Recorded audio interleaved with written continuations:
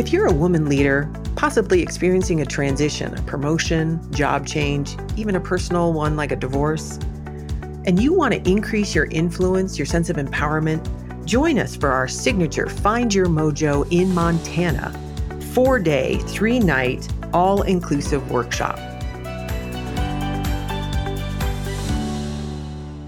Hi, I'm Chris Marie Campbell. And I'm Susan Clark. And today we're going to talk about how are you at dealing with change? Because there is a lot of change happening. Instability creates change. I mean, there's economic change. There is are we in a recession? Is there inflation? But there's also, this could impact you personally in your job. Are there layoffs that are going to happen?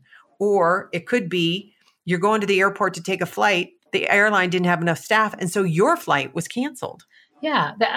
It's showing up in so many different ways. Even in little ways in our lives, we decided that summer would be a good time to do a cleanse, get rid of things like alcohol, carbs, sugar. Yes.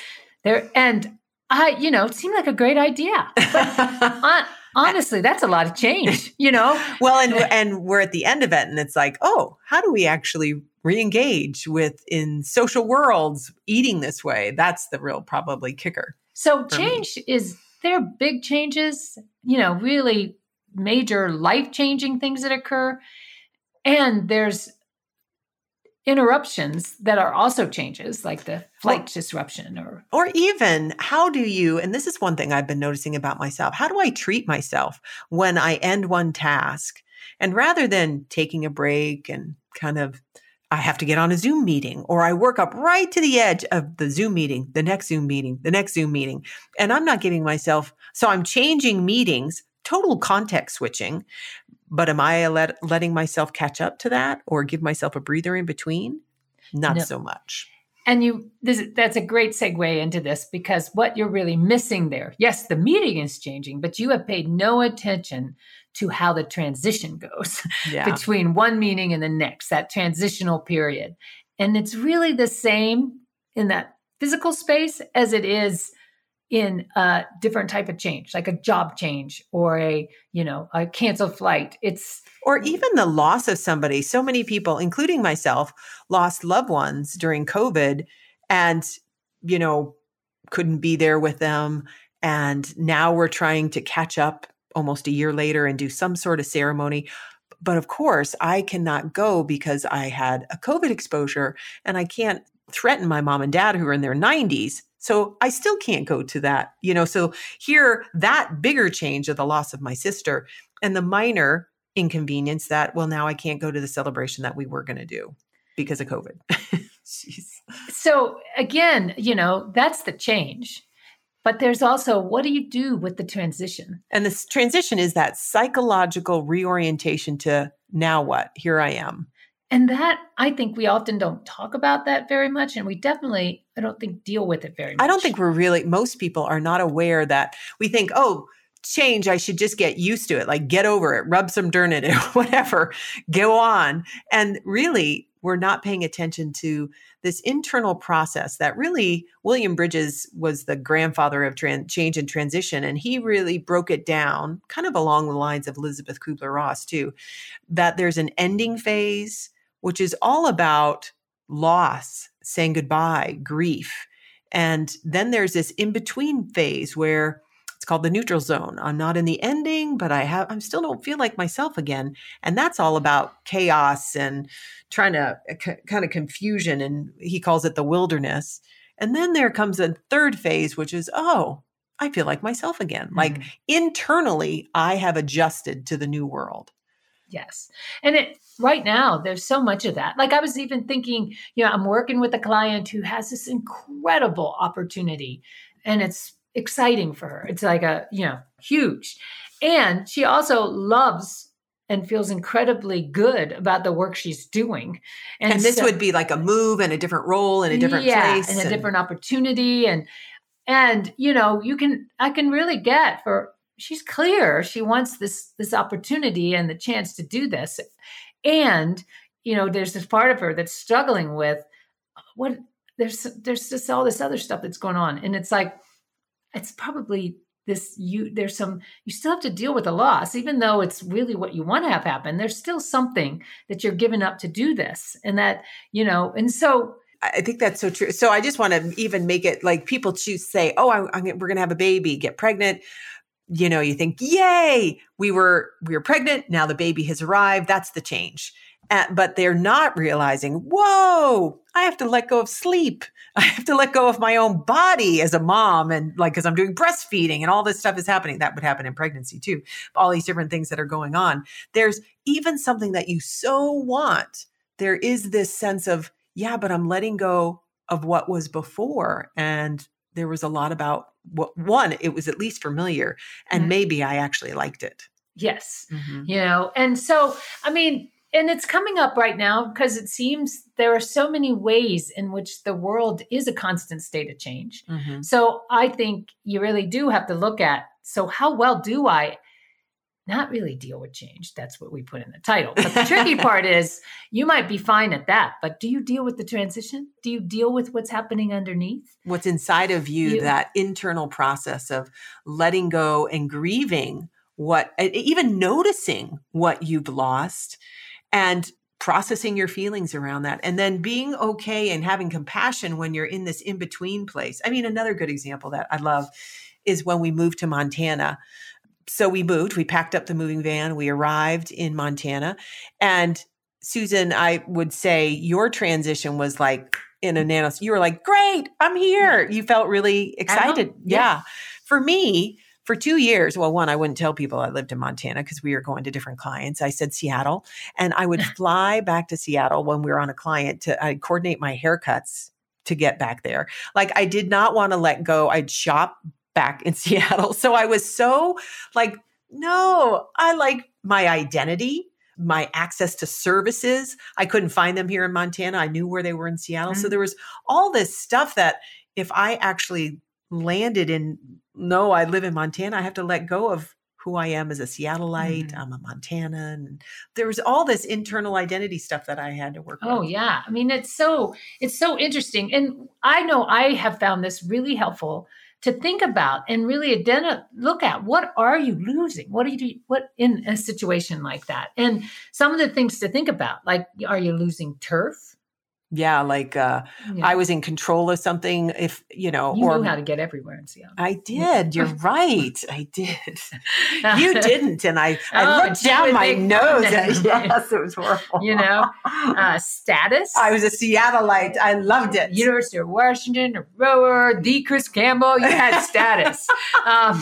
Power or influence. Well, I had my network. All my peeps were there.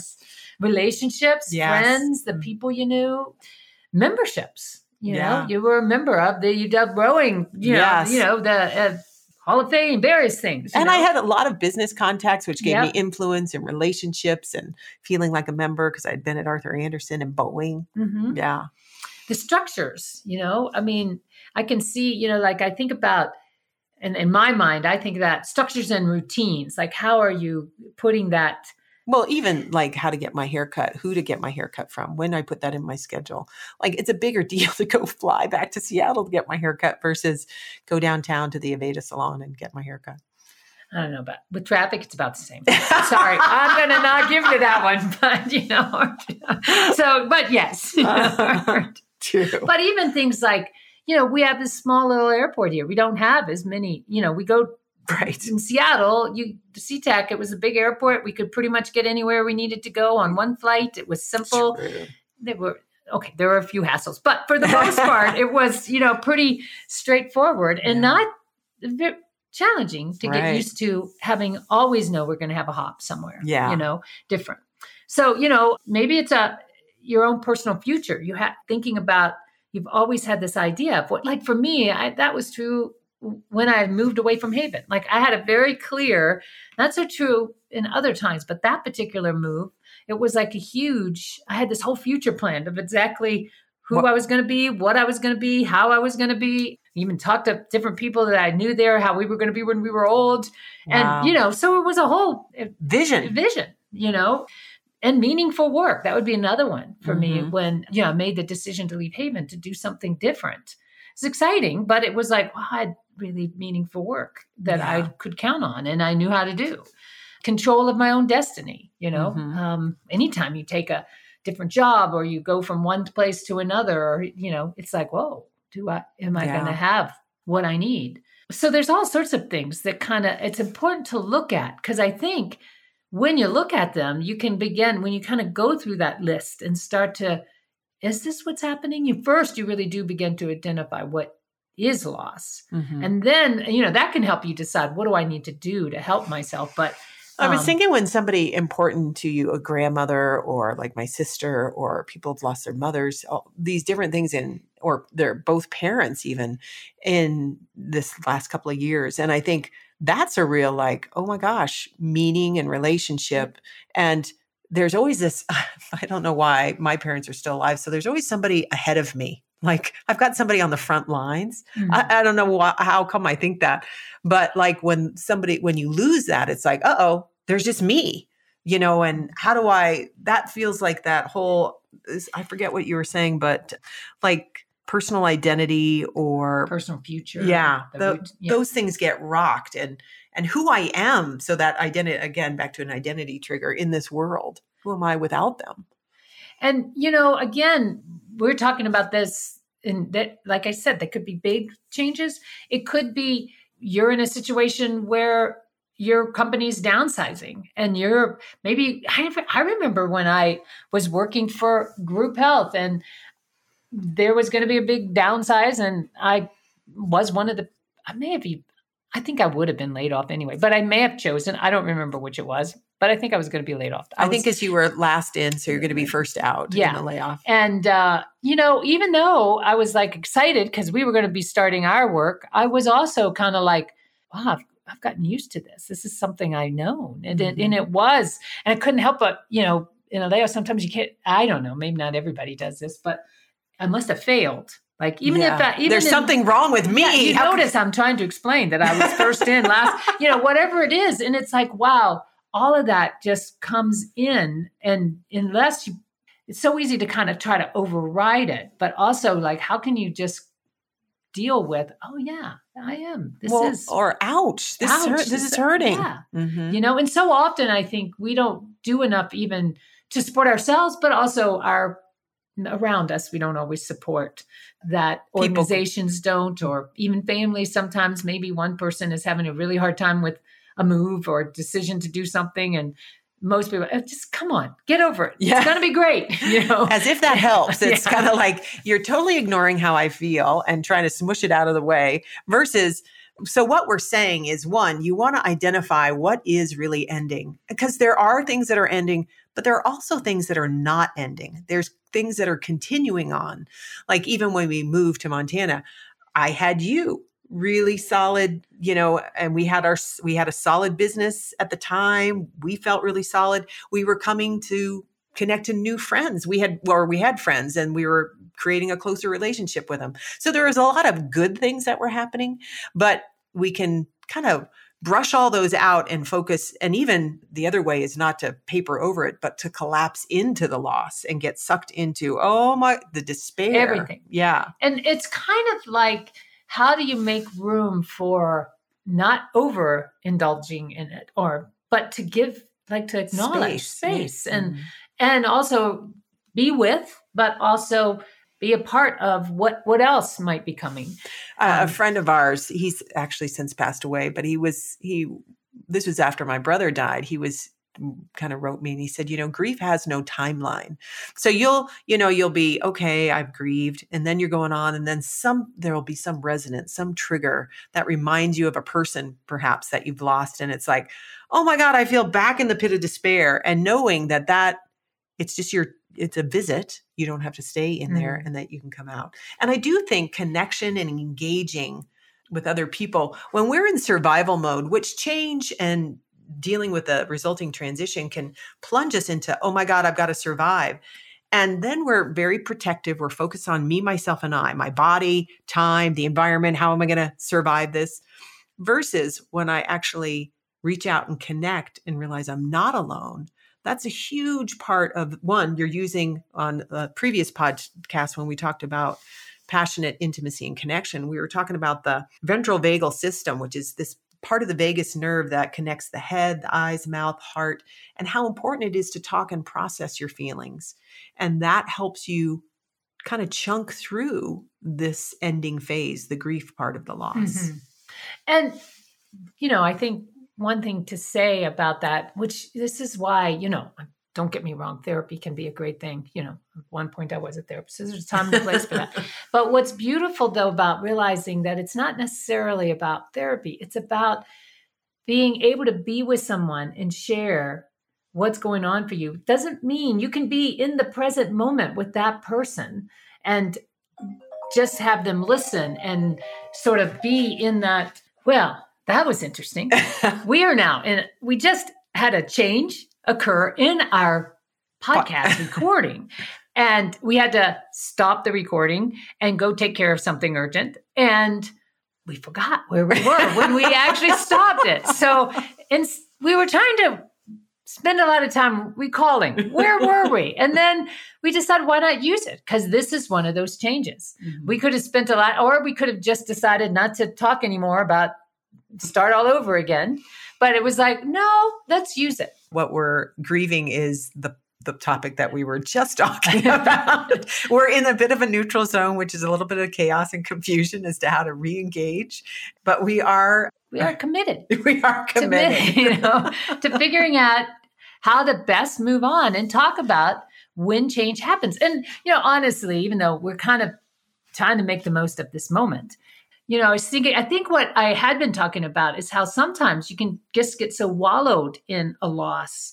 And that if you can see it more as like, no, maybe somebody is in a great deal of pain, but if they can just connect to somebody else who's just willing to hold space and sit next to and show up, like not just not be, like themselves, because that doesn't help to just let someone drowned out there in the water versus saying, I realize you're in a lot of pain and I actually want to do something with you. You don't have to be happy. We don't have to have because there's good reasons why you're upset, but I'd love to just go share an ice cream cone with you and I'll take a walk. Yeah, take a walk. And, we can talk about Gilmore Girls or something completely different than the topic, if that helps. Yeah. And so, in other words, it's not like you have to go join the person in the pit or join them in their sorrow, but you can be there beside them and let them know they're not alone. Yeah. And that is such a healing, that is, we were talking about that co-regulation in the vagus system. That's such a helpful thing for us to know. We are tribal people, community. We like to know that we matter and that we're connected, even if I'm in this pain and you're just there with me. It is very powerful and very healing as part of the digestion and processing. I think back to, I think animals are the best at doing this sort of thing, but I just remember my first dog, Appy, short for Appalachian Spring. She was a Springer Spaniel, I was just the joy of my life when she came into my world. And at that particular time, I was healthy. I was moving around, running, doing a lot of activity. She got a lot of activity. I got a lot of activity. They're kind of hyper dogs. Yeah, hyper. And I thought you were going to say they're kind of hyper. But so anyway, back to, like Susan. But when I got sick and was dealing with my cancer and was really quite sick, I remember I was like, I've got to find Appy another home. And what was interesting was, I was basically saying that because it was like, she's not going to get enough exercise. She needs way more than, because you couldn't really even take a walk, right? Yeah. And what was interesting was Appy was like the best nurse dog ever. Like I would get a treatment and I was literally knocked out in bed and she would lay there by the side of the bed, off the bed until like the 48-hour period when I was actually supposed to be getting up to do something, at which point she would actually start to pester me. And she never needed any more. Like she was just like, she didn't need more. I was the one who was actually struggling with letting go of the part of myself that could run, could exercise. She was actually helping me get there because she was like nope, we're not supposed to be working out. They're supposed to be, lounging. And, I just thought how cool that was, that she was there beside me. And it was nice we didn't have to talk about how we were feeling.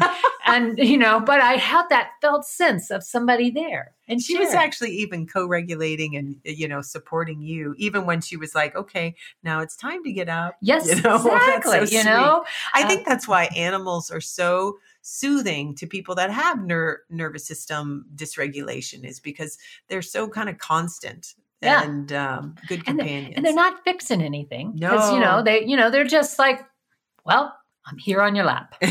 So here we are, if we could learn something about that in our own being with somebody where they are and showing up, but not actually trying to fix or repair or, make it better. It would make such a difference. Being with. Yes.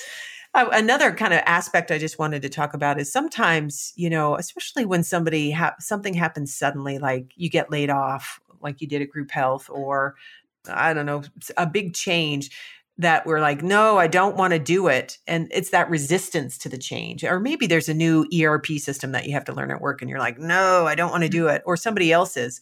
What that resistance is really about is the sense of loss of identity in yourself or in your world because of the change.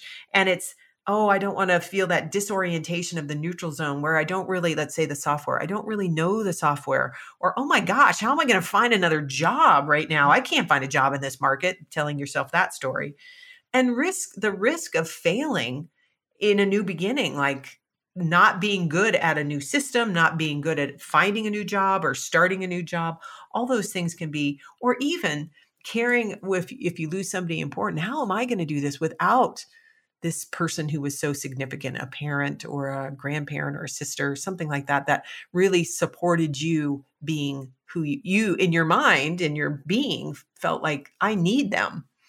So, and I think you're kind of moving into, there's this stage of loss, and then there's the stage of, there's the saying, you can't get to second base until you leave first. So at some point you got to go. And when you're in between first and second, it can feel a little bit, So it is sort of like being able to recognize you don't know what you don't know yet. And so you have to kind of really figure out, what can you control? What do you have control over? And what don't you have control over? Yeah. And so, it can help to sort of, because sometimes you may need to ask for more information, or sometimes you may need to, I need to kind of at least make clear time when I am going to make contact with people, because I know I'm struggling. So get organized support around yourself. Yes, you can do, and it is sort of like identifying, I think in some respects, that's what you did with the hair appointments. Like I can make sure I'm in Seattle however many times and I get my hair done because that's familiar. But that was actually something you could control. Yeah. And I think it made that transition optimal. It's like, did. No, don't do too many things. Yeah, I can hold on to this and that makes me feel safe. Like, what can you do?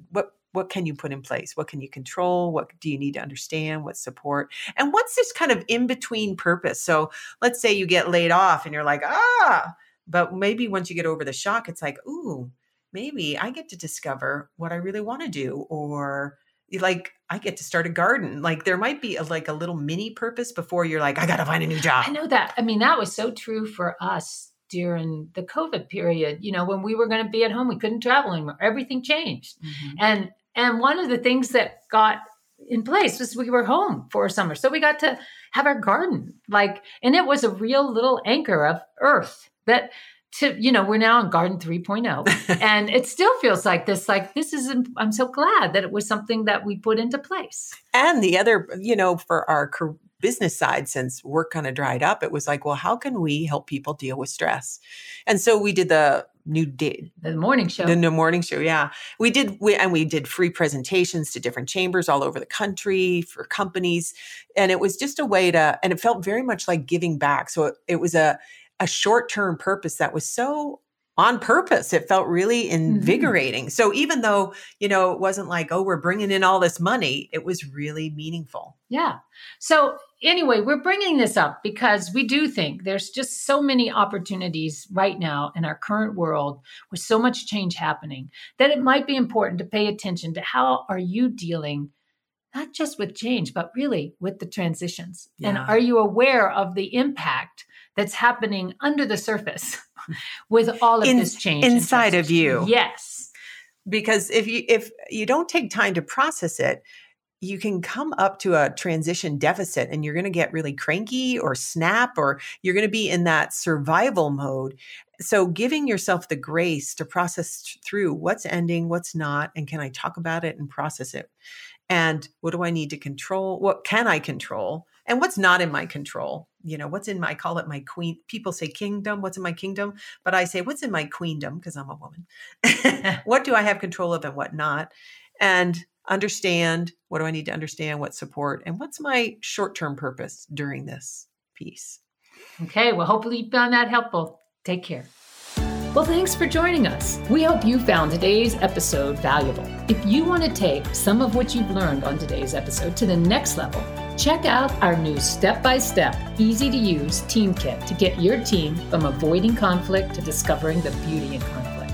Go to www.thriveinc.com/team kit to learn more. That's www.thriveinc.com/TEAMKIT.